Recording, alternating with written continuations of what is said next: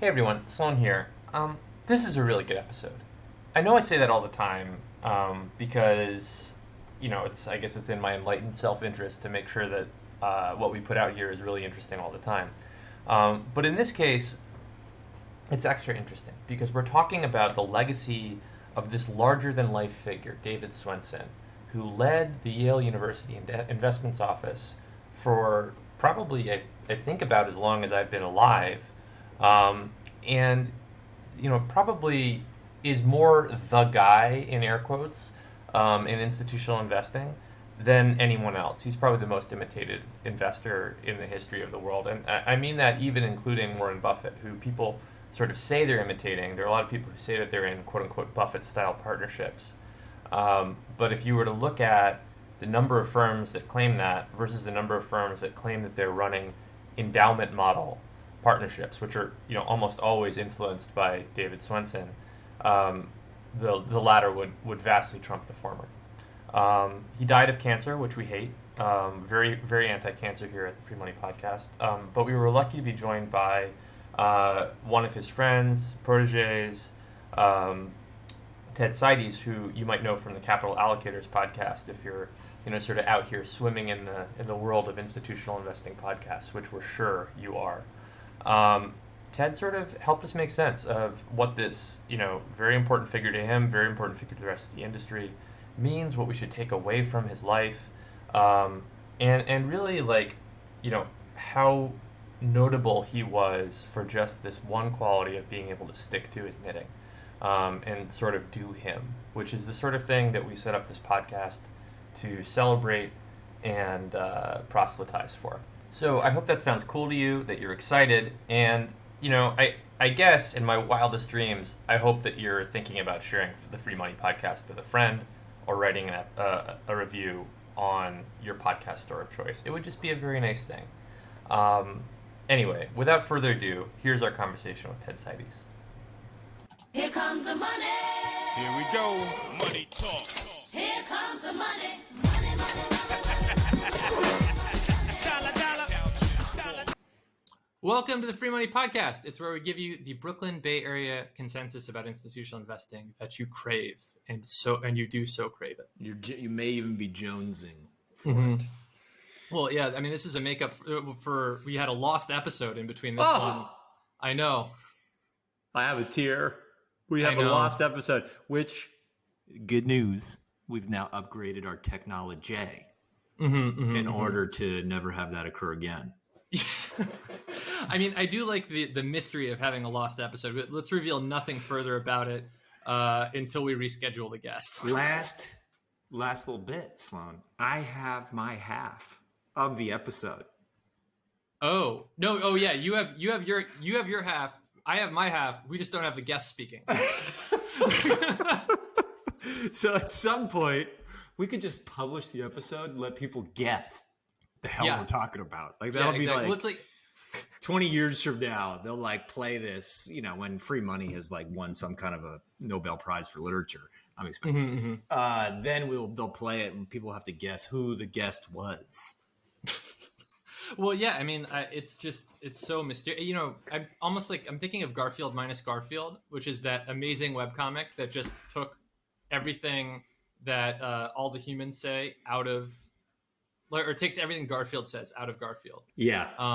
And you're left with this just meditation on existential dread, where John Totally. is talking to his cat and no one's talking back. Sloan, I had a crazy thing this week related to the vaccines. So I'm encouraging everybody to get vaccinated. And there's a little bit of an origin story related to the Free Money Podcast here. Oh, wow. So that's why I feel like maybe I'll kick it off with just some little personal news.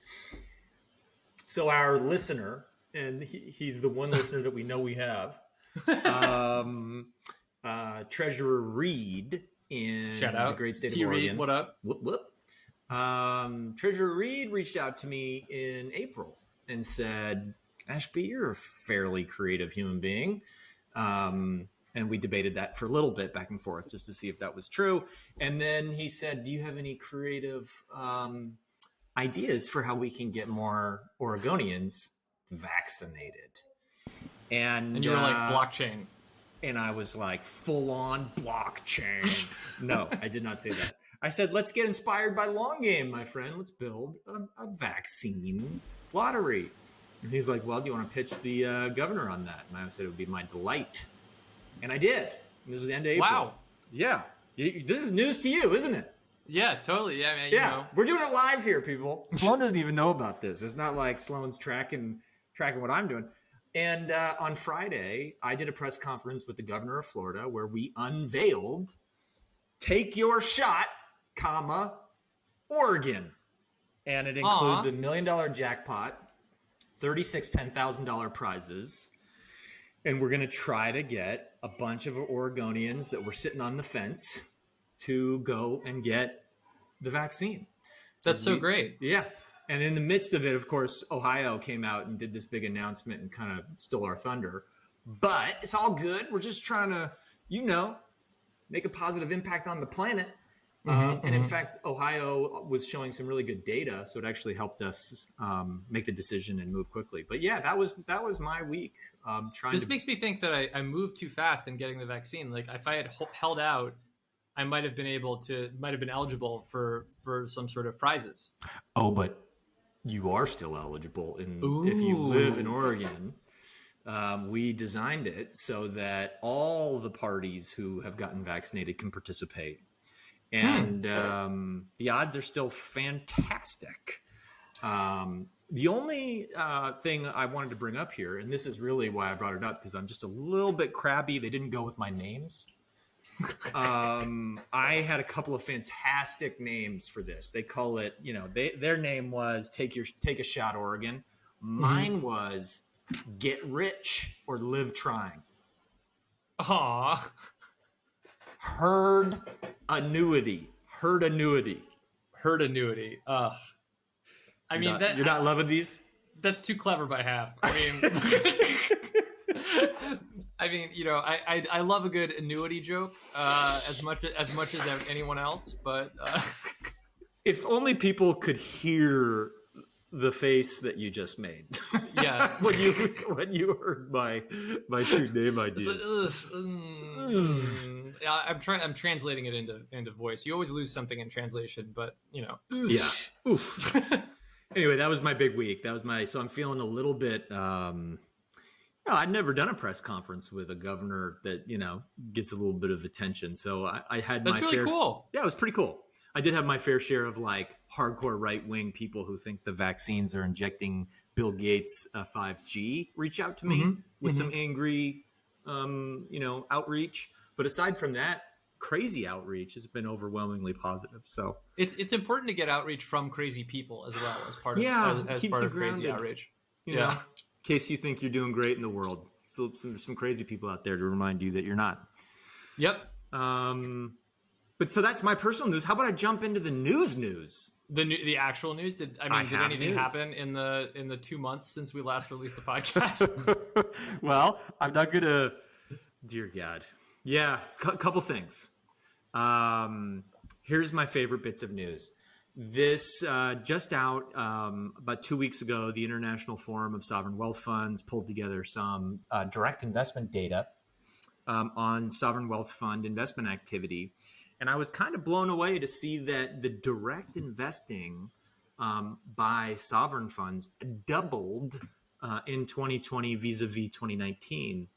In other words, they did about 66 billion of direct investing in 2020 versus around 35 in 2019. And it's remarkable because you could think these guys are out bargain hunting, but also normally I think of direct investments like that as requiring airplanes, hotels, and conference rooms. Yeah. So for those of you that thought that being stuck at your home behind a Zoom would slow down the investment activity, well, stop thinking that. You just got to talk to the right sovereign wealth funds. Yeah. If they didn't invest in you and you sort of justified to yourself in the mirror, well, it's the COVID. This is a little splash of cold water for you. Yeah, nice buzzkill. Sorry about that. Yeah.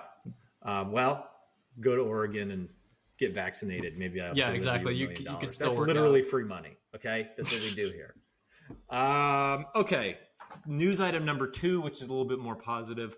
Temasek is a sovereign wealth fund in Singapore, and they have just helped to launch a new exchange. It is a carbon credit exchange, specifically in quotes, high quality carbon credits before the end of the year. And for those of you in the space, is actually pretty profound because all of these big pension funds are now in this focus on getting to carbon neutrality by 2050, right? Well, how are they going to do it? Part of what they're going to have to do is they're going to need to do it in a voluntary way, go participate in these carbon credits. And I don't know how familiar you are, Sloan, with the carbon credit space, but it's kind of like the Wild West. You know, once you invest the money in this stuff, it's kind of gone. And so the words high quality are really important there. Yeah, it's I've been getting really into like permaculture recently due to the introduction of the roof garden, and it's funny actually, like these high quality carbon credit things play into a lot of conservation business models. Like I was just watching something about a farmer in New Zealand who has figured out a way to let what is traditionally considered an invasive herb or an invasive plant just grow, and then kind of die out in order to support the growth of native old growth forest. And the way that they're funding the whole thing is in part through carbon credits. I love it. It's so cool that you can have this person in the kind of Western Bay of New Zealand, find access, like find a market for all the good that they're doing in their local environment. Sloan, did we just come up with another business concept here for free money? Because part of me wonders if we might facilitate the flow of money to my garden, to our gardens. That's you a great give idea. us money and we will show you the plants that I planted in my garden. And we can have some kind of a carbon credit program for me to plant more fruit trees. It's going to take carbon out of the atmosphere. Yeah. Like That's a what? great point. I'm kind of being serious here. Like, why can't we use why don't big institutions pay us to plant plants we want to plant? That's a great point. The Bedford-Stuyvesant rooftop urban farming area is criminally underinvested in by institutional investors. Yeah. I am thinking about starting a Los Gatos carbon offset program in my backyard. Personally, I'm just trying to grow a whole bunch of snap peas. Yeah, but that's carbon too, isn't it? That's true. Yeah. Some kind Everything is something here. carbon. Last news item before we get to our secret guest. We had maybe we'll just jump to David Swensen. Sadly, we had news this month that David Swensen passed away. He was the legendary investor. Yale Endowment defined the endowment model, Sloan, and then that became known as the Yale model. Copied around the world, perhaps in my mind, the most copied model in the world of institutional investment. Yes, because definitely. it's copyable. The Canadian model is very hard to copy. You have to hire 2,000 people. The endowment model, you can do it with 6 people. It's just about portfolio construction. And unfortunately, David died way too young. I think he was 67 years old. It's a fantastic obituary in the Wall Street Journal, written by Don Lim. I'm going to blank on the other author, but really fantastic for anybody that wants to go and learn more about David. Yep. There's also a great piece in Institutional Investor that we'll link in the thing by show friend Alicia. That's right. But our secret guest worked at the Yale Investment Office. Yes, he did. Yeah, and is willing to give the secrets on tape to us only. Yeah. Live now. And is also an all-around nice guy. Welcome, Ted Seides. Yeah. Hi, Sloan and Ash. Hi. You're on other people's podcasts now, Ted. How great is that? I'm trying to wind down. It's fun. It's fun. I get to understand how other people interview, huh? How we make do podcasts? Yeah, To evaluate other people in a different way. Yeah. Are you already judging us, Ted? Not yet, but it's coming. I mean, yeah, our commitment to anarchy in this podcast, I think, is pretty deep, and hopefully, it shows through to the every seam that we have, knitting it all together. Our classic line is, "Let's do it live." Yep. The question, the answer, we'll do it live. But in this case, Ted, we're calling on you precisely because of your obvious history at Yale. I think you were an undergrad at Yale. I was. And then you worked. And there was a very cute picture of David Swenson and you at a graduation that was in your email newsletter. Yeah, at age I was 21. He was probably 38. Wow. Amazing. Well, really, that was yesterday. Yeah, I was going to say. You haven't aged at all, Ted. You look fantastic. Oh, man. Look, we want to talk to you about David. We just talked a little bit on the pod about how he really defined a model that I think is probably the most copied model in the world because it's copyable. You don't need 2,000 people like the Canadian pensions. You can probably do the Yale model with like a core group of investors and middle and back office folks, but not more than 15 people, 20 people. But I think for you, Ted, we're curious on this first question, like, how did that model that David developed, the endowment model, evolve over time? How did he talk about it? Did he change how he adhered to that model? Just talk to us a little bit about that, the evolution of that endowment model from the beginning to the end. Well, I have to start by saying I left the investment office in 1997. So my inside baseball is a little bit dated. It's 25 years. Yeah. Yesterday. So I do think things have evolved. What's interesting about it is there's a lot that hasn't evolved because it's not supposed to. So what you could read in pioneering portfolio management that I would argue is just the tip of the iceberg has to do more with structure, policy allocation, strategic allocation, what makes sense to do with a long-lived asset with limited net spending needs.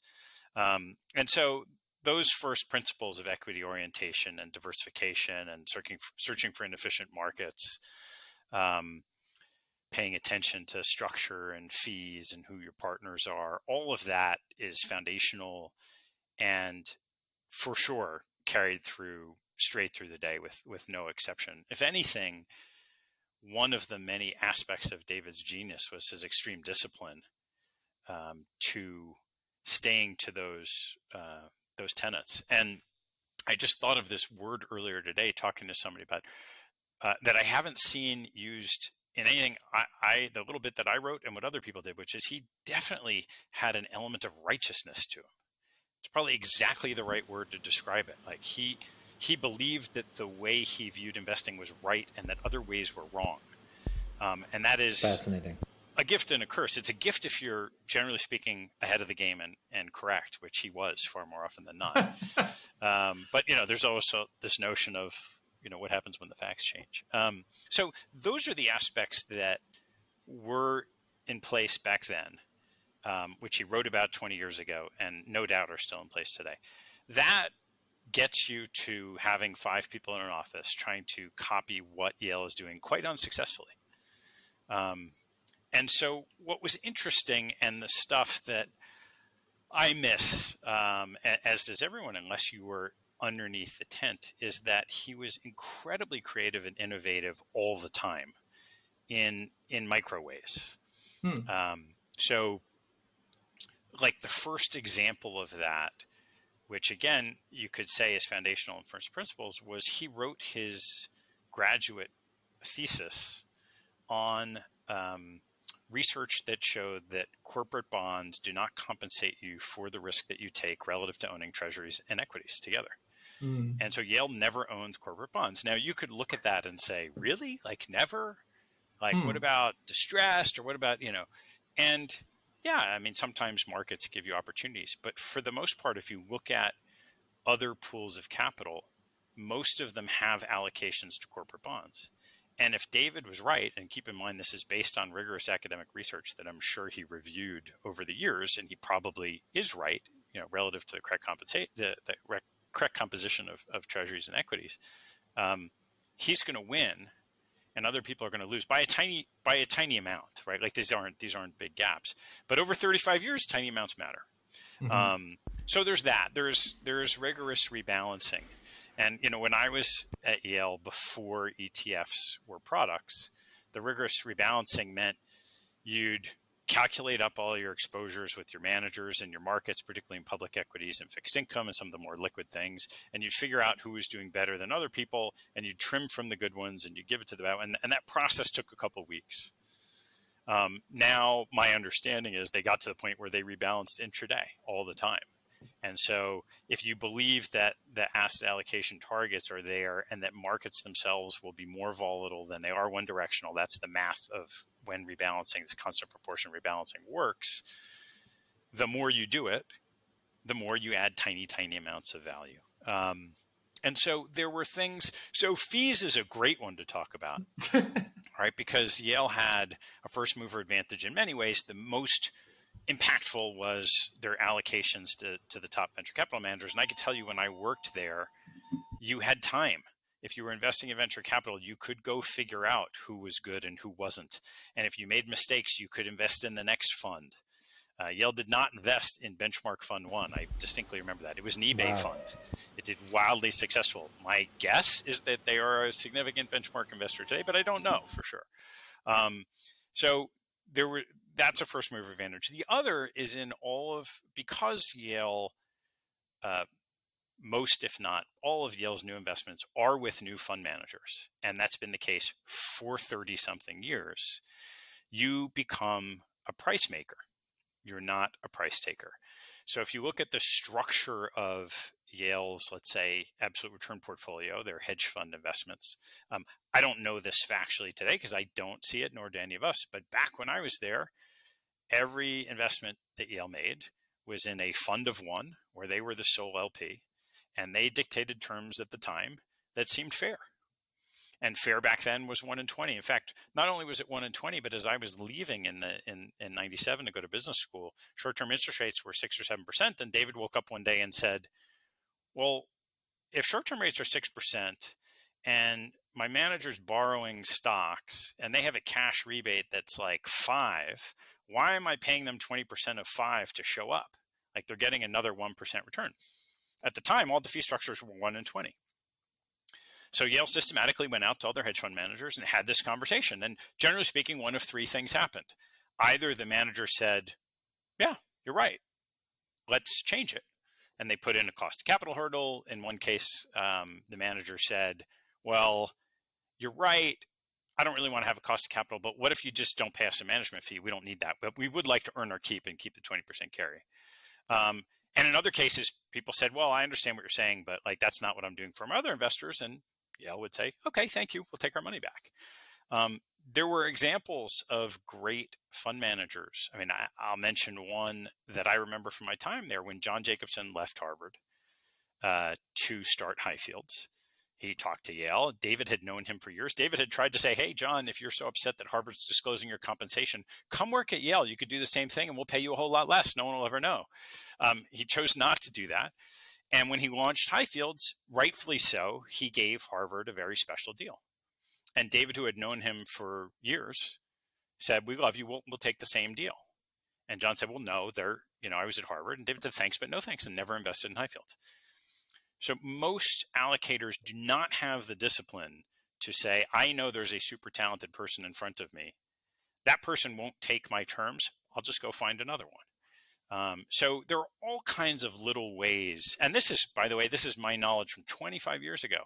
I can only imagine what's happened over the last 25 years in the micro innovations that they pursued. I'll give you another fun one. Back when I was there, our U.S. equity portfolio, which was then 20 or 25%, now it's much smaller, based on academic research, was biased towards small cap and value. Like we created these matrices, we take the market, we segment it by capitalization and by style, maybe price to book, and say we want to have more small cap value because that's what the academic research shows. There were no factors then.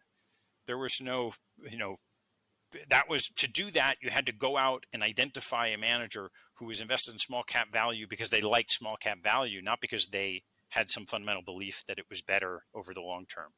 And so sure enough, Yale's portfolio was small cap value. About 15, 20 years ago, I remember having a conversation with them and said, we really think this quality stuff is interesting. You're like, what are you talking about? Well, if we buy businesses and they're just going to grow over time, we have a really long horizon. So we're tilting our portfolio towards names that we just think are better businesses over time. There was no quality factor.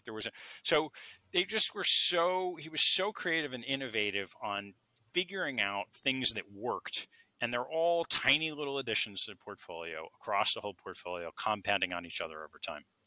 One of the things I'm hearing though, too, is there's a degree of comfort being weird. That seems to underpin all of those things, right? And like as you've watched the whole Yale thing go from like this niche thing that your 38-year-old friend David Swensen was involved in and a job to like the most emulated thing on earth.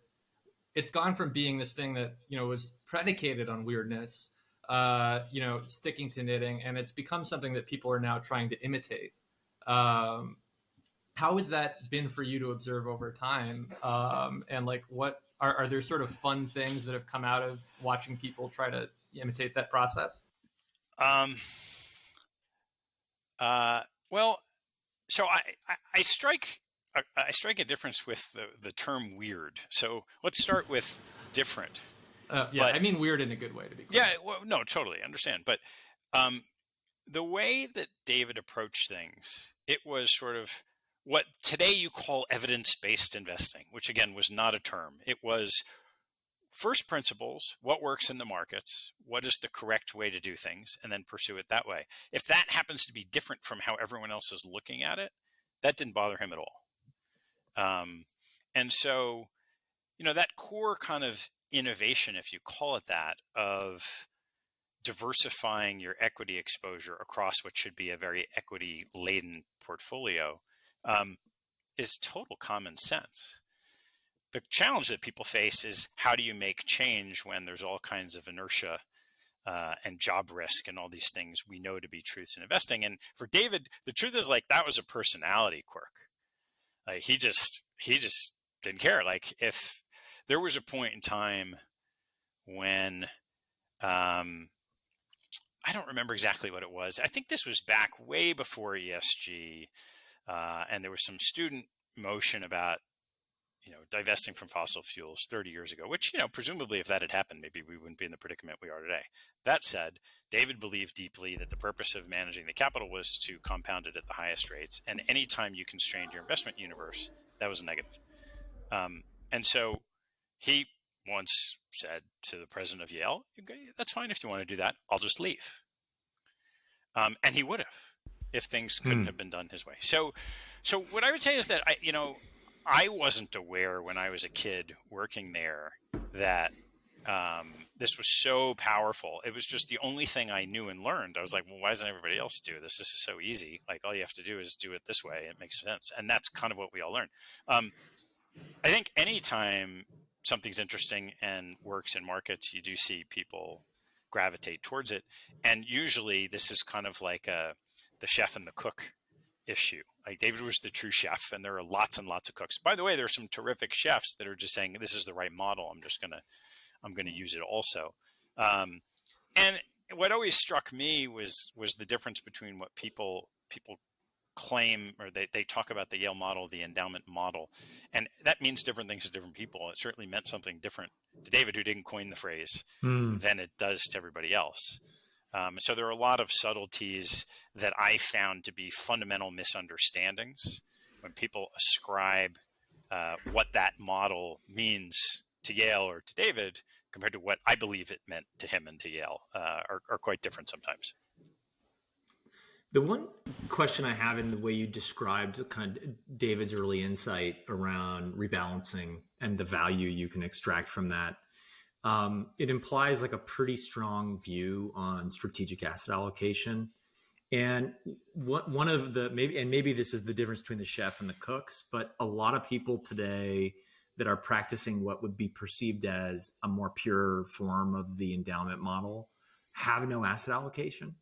it's kind of like a bottom up approach to finding different equity risk managers, getting deep alignment. So like if you think about Rob Wallace at Stanford, I don't know Rob very well, but like from the people that operate around him, I've heard, it's very much bottom up, and it's about deep understanding of managers. And there isn't a sense of like a really strong view on asset allocation. Is that something that's evolved over time, or is that just a nuance that you don't pick up in that rebalancing comment? So no, I think that's an evolution that is a function of capital market pricing environment. Got it. So if you look back 20 years ago and equities were priced, let's just take the GMO 7-year assumptions that everyone's familiar with. But if equities were priced roughly to make their long-term expected returns, and bonds were as well, which is a lesser return, for the most part, asset class returns when put together can do a reasonably close job of getting you to your spending needs, if not, in excess of that. And then all of the work you're doing to try to add value is sort of icing on the cake.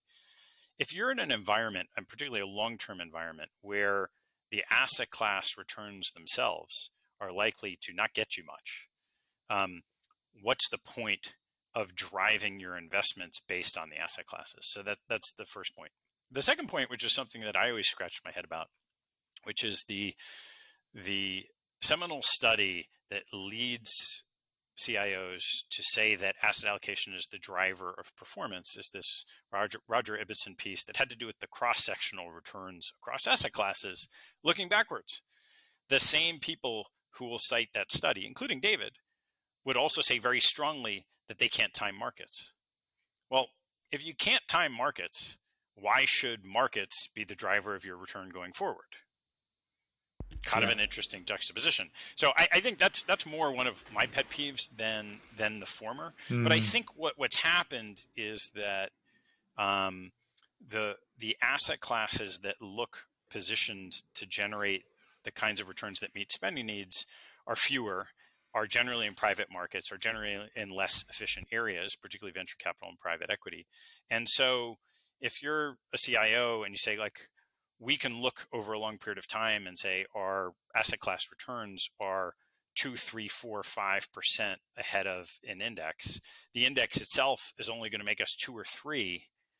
Why do we care what the index is today? So that's the first part. The second part I would say is that even those pools, Stanford, Notre Dame, MIT, probably being the most prominent that have shifted their mindset towards fewer asset classes and manager selection, they still have the asset class composition structure, and they still use that as a reporting tool for their committees, so people generally can understand much more easily where are we in U.S. equities, where are we in international equities, where are we in venture capital. So they use it as a reporting tool. They use it with a common sense risk filter from the top down. They're just not using it to drive manager decisions and position sizing. Yeah, that gets me thinking about like how you use the insights from this big figure, right? Like as a practical matter in your own life, right? There's this person who's tremendously influential. I saw him called the Peter Lynch of institutional investing, which to me doesn't quite get there. Like, I would go maybe like Jack Bogle of institutional investing or something like that. Like, Peter Lynch feels like a different tier. But like this person becomes this voice in your head. Do you listen to this voice all the time? Like, how do you use the voice? How do you interact with it? I mean, in the first bunch of years after I left, right, any voice that's in your head day to day, when you're away from it, starts to fade.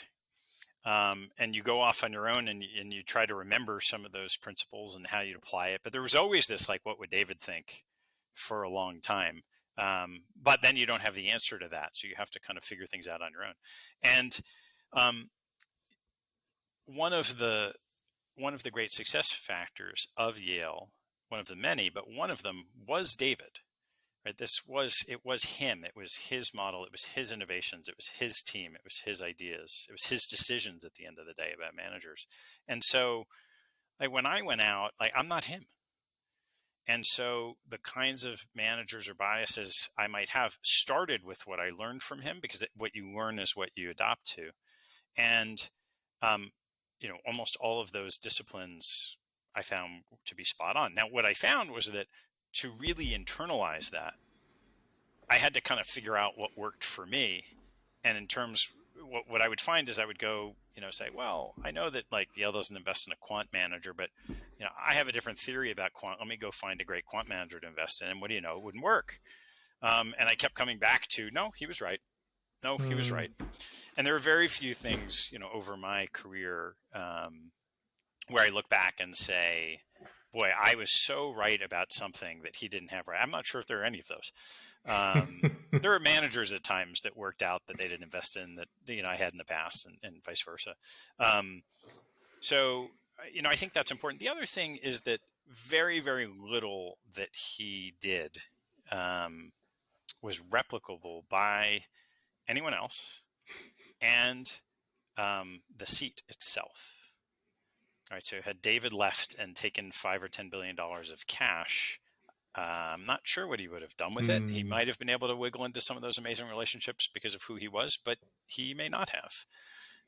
So there was, and you see that because the peers of mine, the colleagues of mine from back then who subsequently left, an Andy Golden, a Seth Alexander, a Paul Valent, an Ellen Schuman, on and on. If you go back 15 to 20 years ago when they left, you had plenty of time to build a portfolio basically of Yale's managers because they didn't know anybody else. Right? If that was the only place they worked, you knew who Yale had money with, and you want to have as many of those as you can. I'm kind of curious about like a Peter Ammon, who's terrific, but went to Penn probably now 8 years ago, but not that long ago. And by then, people had caught up. And some of Yale's great managers were closed. I don't know how much was he able to replicate and evolve from there. But what you saw was that if you just took some of the basics of the structure and the group of managers and evolved from there, every single one of those people I worked with generated outstanding returns for their institutions kind of going forward from there, from that similar, not first mover advantage, but early enough. And some of the basic principles of how to construct and manage a portfolio. So, it's an interesting question of like, what does anybody do going forward? When you describe all that, it reminds kind of us of a mentor or a coach. And having, I was kind of like a pretty good rower one time, like 400 years ago. And our coach, who went on to coach the national team to a gold medal, was like notorious for being like one of the toughest human beings on earth. I won't even say his name because I don't want him to find me and talk to me. Just so scary. That's in no way in line with the stereotype about rowing, by the way. I still I'm 44 years old now. I still sit up in the middle of the night wondering if I'm late for practice, right? Like that's like the psychological torment that was created. This dude had a reputation for never cutting anybody. He would just put you through so much psychological warfare that you would quit. And if you chose not to quit, he decided there was something weird about you that he respected. Anyway, I'm wondering, somebody who has had this much success and created these many superstar endowment map, like was he tough? Like, was he a hard ass? Did he create a culture of fear? Like Bridgewater? What was it? What was the culture like? No. Well, I think it depended on how senior you were. So as a junior person, it was very much like a family. Wow. He's a warm guy. He loved teaching, but he had a lot to teach, and your job was just to absorb what he taught. Where the rubber tended to meet the road at times was when people developed their own beliefs that were different from his. And that's true both inside the office and outside the office. So, I'll tell you one story. I had a summer job when I left and went to business school with a hedge fund that Yale had money with for 20 years. They no longer do. And when I was at Yale, I just thought we were everyone's favorite client, right? That we would walk in, people were super nice to us, and we'd have these really interesting conversations, and people would tell me, oh my God, what an amazing job you have. And I was just like, wow, the people in this industry are so nice. I didn't fully have an appreciation that I was sitting on the top of someone else's food chain. And so when I got to New York, summer of 1998, and I talked to a couple of the managers that I knew that Yale had money with, they would kind of say, yeah, Yale's our favorite client. They put us in, but they're kind of our least favorite client too. And I'd say, what do you mean? And this particular manager, who I'm still quite friendly with today, said for 20 years, Yale would probably come in their office, say twice a year, couple hours, do the full-blown go through the portfolio, poke prod, and for 20 years, twice a year, they thought they were going to get fired after the meeting. So David in particular, David and Dean Takahashi, had a reputation of being like just insanely tough on managers. But it wasn't like that in the office. I do think as people got senior, and you did have a number of people, there are a lot of people who had worked at Yale who are now chief investment officers somewhere else. There are far fewer who stayed around for the long term. All of those people started right out of undergraduate, without, maybe there's a few exceptions now, but and there's something to that, right? Like, I think it was David's shop, and it was his way or the highway, and there wasn't a lot of room to think differently from how he thought. And fortunately for Yale, like, he is one of the greatest, of all time. Yeah, I mean, like that, that is it. Gets, I'm going back to that thought of Yale as an unusual place, and incidentally, we with every guest do the same thing as Yale does biannually. So gird your loins. Yeah, it's about to get real tough. I don't see it coming, Sloan. Ash, I just don't, maybe you can blindside me, but I don't see it coming from you guys. Well, I mean, we're very tough after dark, but I don't know if the knuckle cracking is. It's not. It's coming through. It's coming through. I hear it. It's not. I hear it, but just not. You're not buying the brand, not the yet. Bad Girl brand. Not yet. No. Well, like I mean, a couple of the things that I've read about Yale doing, I mean, are like, there was an anecdote someone shared about like sending a CPA with a bow tie and an agreeable attitude out to all of these managers, right, in order to like kind of become like a favored person. Sounds like something Charlie Ellis would say. It was in Yale magazine. It does seem like I adore Charlie. He's very colorful with his anecdotes. I don't know, right? Like, did that become, Alex Banker, I think, used to wear bow ties. Maybe he still does. He was the operations due diligence guy. He's quite a friendly person. Maybe that was the case, right? Well, I was thinking also about the golf and tennis things that happen. I mean, like that seems like a really huge driver of communication with managers and culture and like culture creator. Yeah, I mean, most of the time that managers came through Yale, that was their day. So it wasn't like you had a 1 hour meeting in New York and you're going to another office and another office, another office. You're just coming out there for the day and you're going to give Yale as much time as they wanted. So part of that, you'd sit around the office, but part of that, if you really want to learn who someone is, gather information from them, sitting across the table probably isn't the ideal way to do it. And so David was an athlete, and sometimes we'd play tennis with people. The tennis and golf outing is a whole other story. That was a once a year thing, like a 1 day thing, and they brought all the managers. I actually don't know that was that came out of a need when when the tennis tournament. I think it was back then. It was the Pilot Pen. Maybe it was the Volvo. Maybe before that. First came to Yale. The first year they built the courts, they had a problem with the courts, and on a beautiful sunny day, the main court started bubbling and they couldn't play. So they brought helicopters in to dry it, and they actually had a funding gap as a result of that. So Rick Levin went to David and says, is there any way you could do like a fundraiser, because we need to keep this tournament here? So he did this one-off thing, and a lot of the managers said, well, you've made us a lot of money. Sure, we'll give some money to Yale. And it became an annual thing. It didn't start that way. A lot of the really interesting adaptations that became the brand of Yale, as they're being discussed now, started as just like circumstance, and then you're like, oh, So that's one example. Another was this internship program. So there was no internship program that people talk about today when I was there.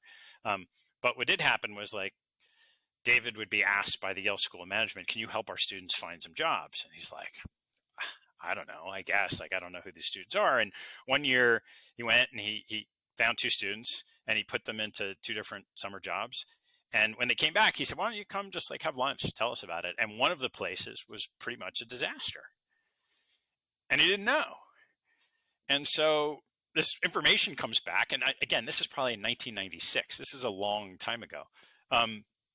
And they say, wow, what a great way to, we think we know what's going on in these managers, but let's put a mole in there for the summer. Let's structure it so they have to write a report to us about what's going on. They won't really understand that's what we're doing. The managers are going to, and, let's gather information that way. So it became this internship program with the managers. And again, I wasn't there at the time to know, hey, like this is our secret mission to do this, but pretty clearly it's another way of gathering information. So there are a lot of those things.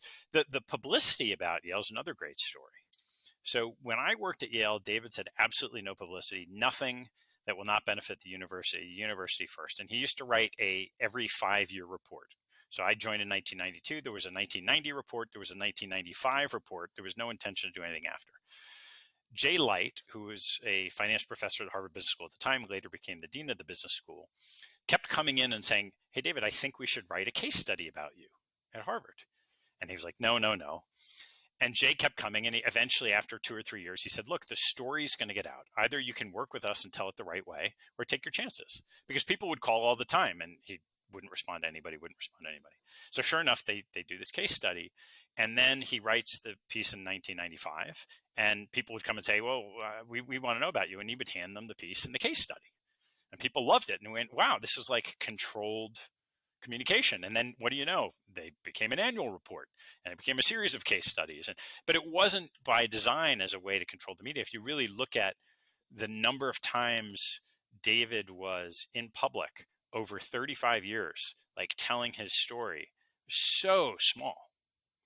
Yeah. Very controlled, very, very small. There was this thing that everybody refers to at the Council of Foreign Relations a couple of years ago, because there was a hedge fund manager he had money with that basically said, please do this. Well, but he did lots of private conversations with the development office, would take him around, and he'd join, a group of 20 alums in a private session. He would give the same basic speech about how they invest in money. And he found money managers from that. Because what do you know? It's Yale. These are the wealthiest alums. Some of them made their money managing money. Oh, pretty interesting. Like maybe those are people you'd want to meet. So there are all these kinds of ways that by embracing the whole ecosystem of Yale and his role and having the duration in the seat, he just created all of these little micro competitive advantages over time. Ted, what happens next? Does somebody step into the shoes and try to carry that legacy forward? Does the organization evolve into a different model? Love to hear your thoughts on the future of the Yale endowment. Yeah. So let's start with the near certainties, not certainties, nothing certain. But unlike Harvard, when Jack Meyer left, Jack Meyer left in, I don't remember when it was, 2000 or something like that. They had a very different model at the time, but a very successful one. When he left, he founded a hedge fund.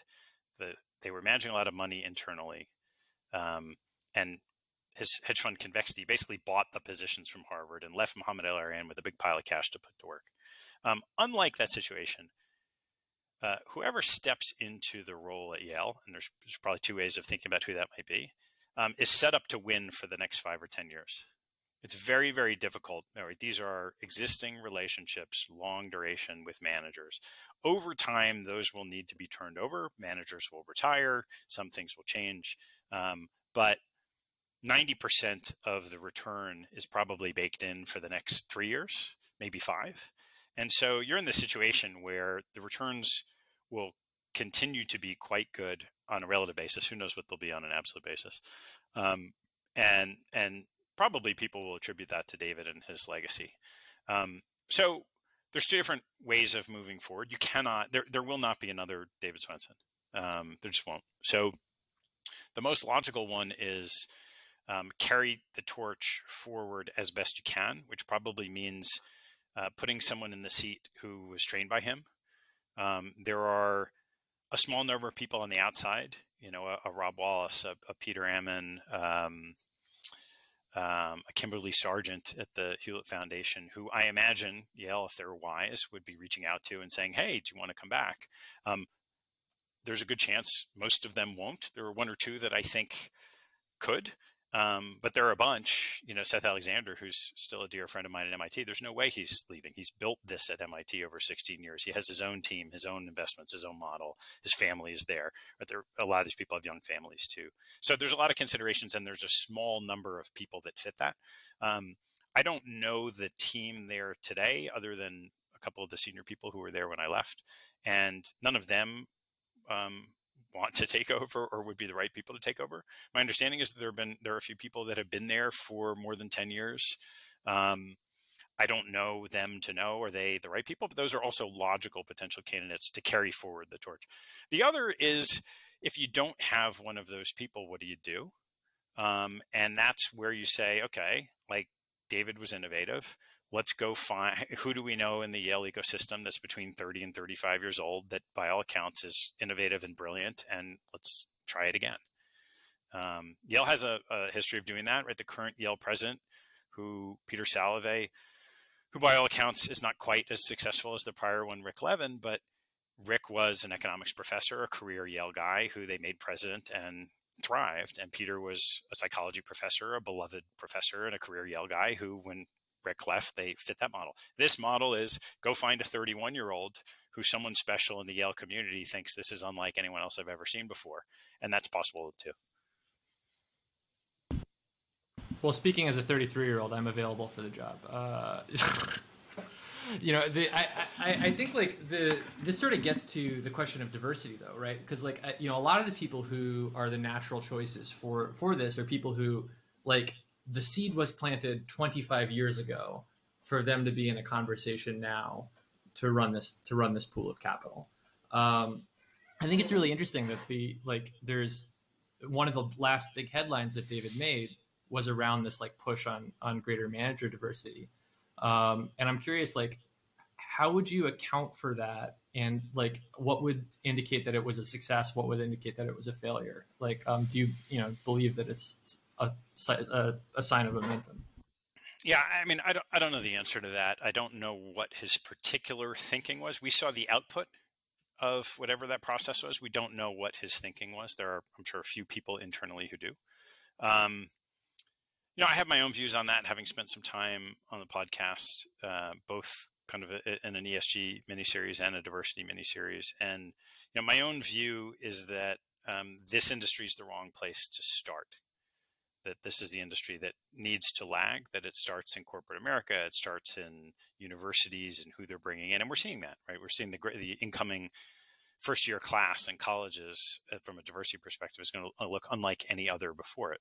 That means that 20 years from now, the asset management industry could look quite different, but it's not going to look quite different 2 years from now.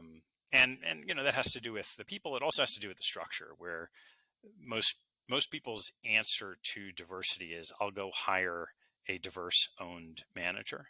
But that's starting from a premise that there aren't enough diverse owned managers. So why would you want to go fish in a pond that you've already agreed is suboptimal in some ways as your solution to a problem? So the other challenge for Yale and what David set out is that most of Yale's managers are small.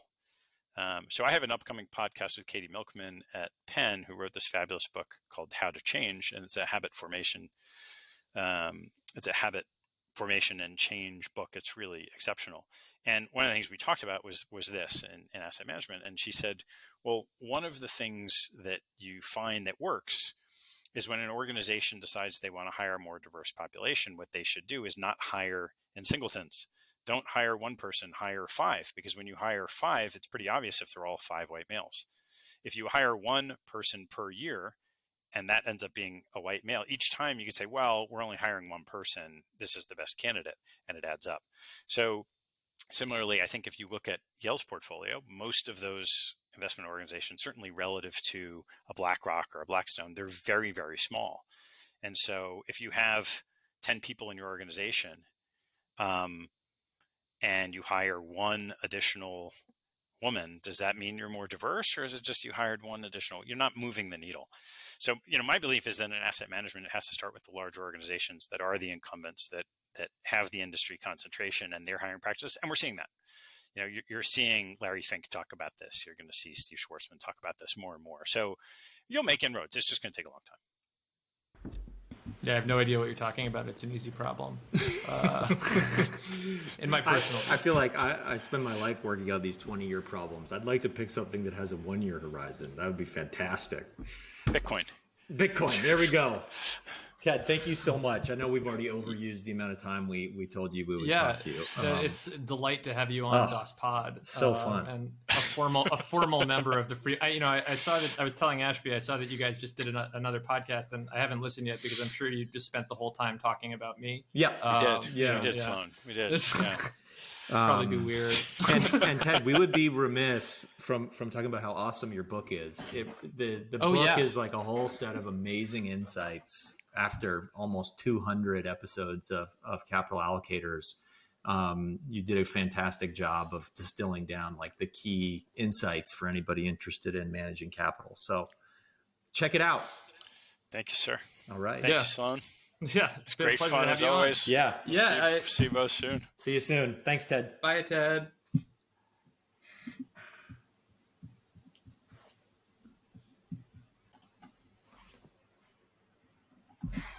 I would say that this new recording technology is working out pretty well. Ted is fantastic. Ted is the best. Yeah, I mean that's the recording technology. Ted Seides technology. We're powered by Ted here in this house. It is basically Ted is an all-knowing software. He's like Max Headroom for those of you that have never. Do you know what Max Headroom is? I know I walked past a VHS tape of Max Headroom as a kid and was not allowed to rent it. Yeah, I think it was like a TV that was a disembodied head, and it would talk to you. It was like the first AI. It's like I find that very relatable. No, I mean it's like Max Headroom was like the first Siri, right? Like we now have it. We just don't have a head for it. That's really a loss. But you know, for the first time ever, an inline sound effect and the transition to the Dear Ashby segment of the show. Here it is. It is. This is when we take listener questions. If you are a listener, and if you're hearing this, you are by definition a listener, you can send us a question, freemoneypod@gmail.com, or there's a great way to ask questions on freemoneypodcast.com. And on top of that, hey, while we're begging, give us a review. Maybe put $10 or $15 in the mail. Yeah. Write our first names on it and just send it. You know. No, it's like Santa Claus. They know how to get it to us. Yeah, exactly. Yeah. We've got a mail guy. We've got a good. Yeah, we got a mail guy. You just put Sloan and Ashby, put it on the front. I'm sure that'll work great. So the first question we have from the listeners this week is, this is a great one. S&P is increasing the primacy that climate transition risk has in its ratings processes. And I love this because the question is, should we be worried? I love that too. This is, though a good idea, this sounds a bit like yet another ESG rating structure to understand. So the author of this question is very savvy. And so I feel obligated to provide a pretty well-reasoned response. First off, the person recognizes that ratings can contribute to more financial risk, as they did in the financial crisis. So should we be worried is always a question that you should be asking about ratings.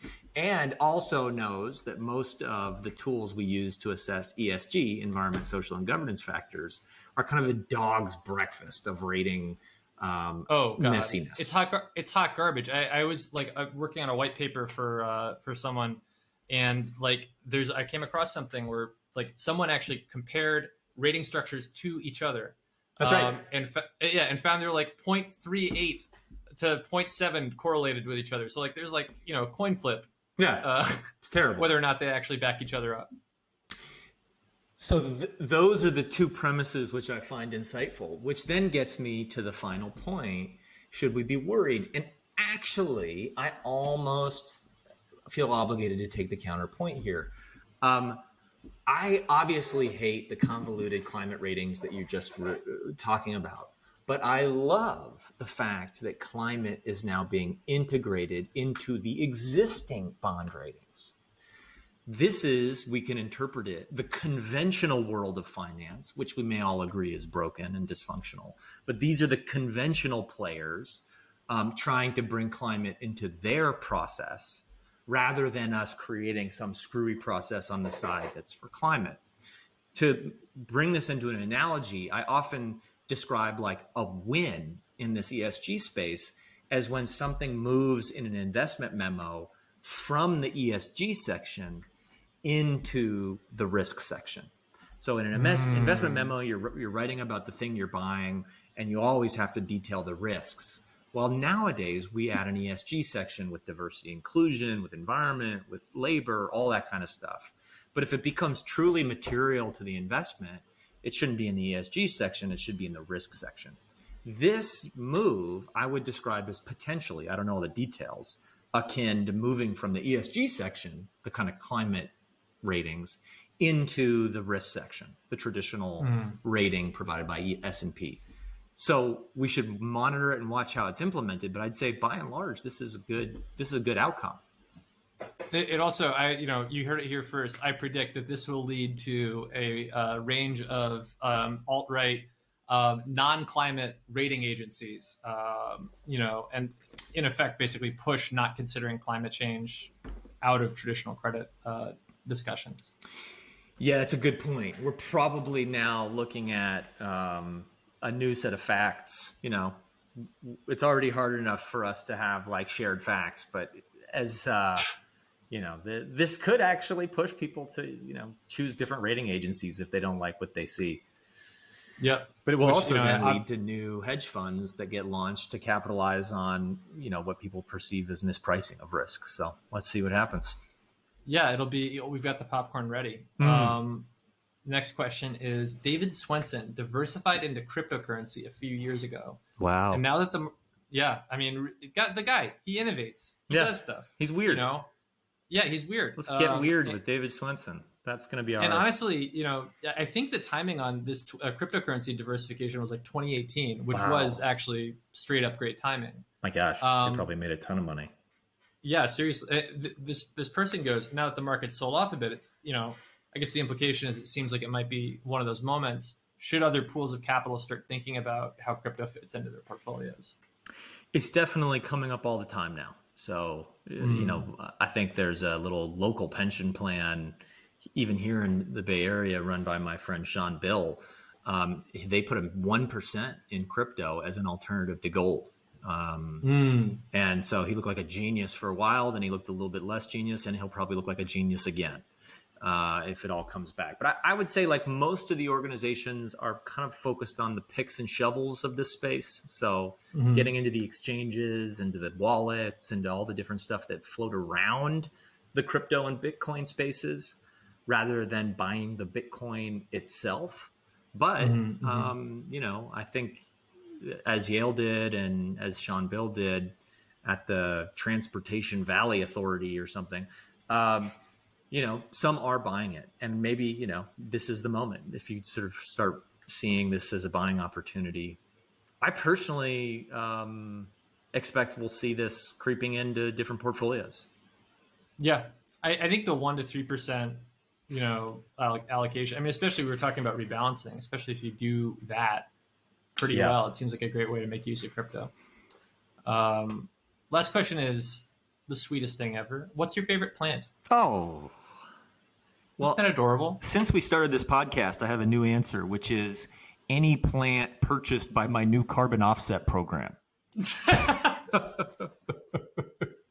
Feel free to send me your money, and I will send you a picture of my plant in my yard. That's great. Yeah. So that's the first thing to say. Please, for the Sloan and Ashby carbon offset home garden project.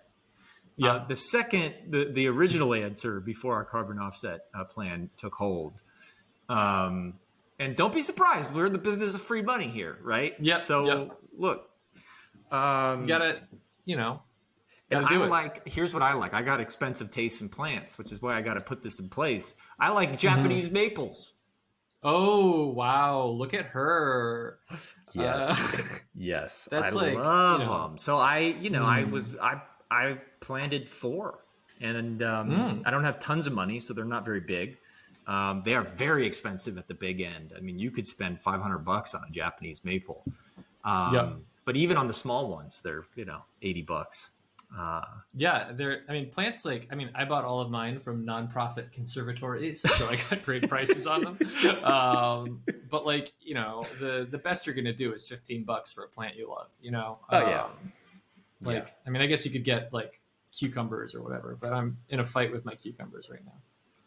Yeah, my parents also gave me a bunch of like really fancy heirloom tomatoes, which I've been really enjoying. But in terms of like non-edible plants, the Japanese maples are amazing, and they come in very different shapes and sizes. So check them out. Yeah, I guess I'll throw in another Japanese plant that I'm growing right now. It's Japanese indigo. Whoa. Yeah, I stumbled on a nursery that has all kinds of like weird medieval dyes that they kind of encourage you to sell. And one of them, Japanese indigo, it's actually quite a beautiful plant. I think I gotta go to Japan just because their plants are so badass. That's where they do the cherry blossoms. Yeah, it's I that is like probably the number one country on my bucket list. Yeah, ditto. Yeah. All right. Well, I guess this does it for today. Goodbye. Bye.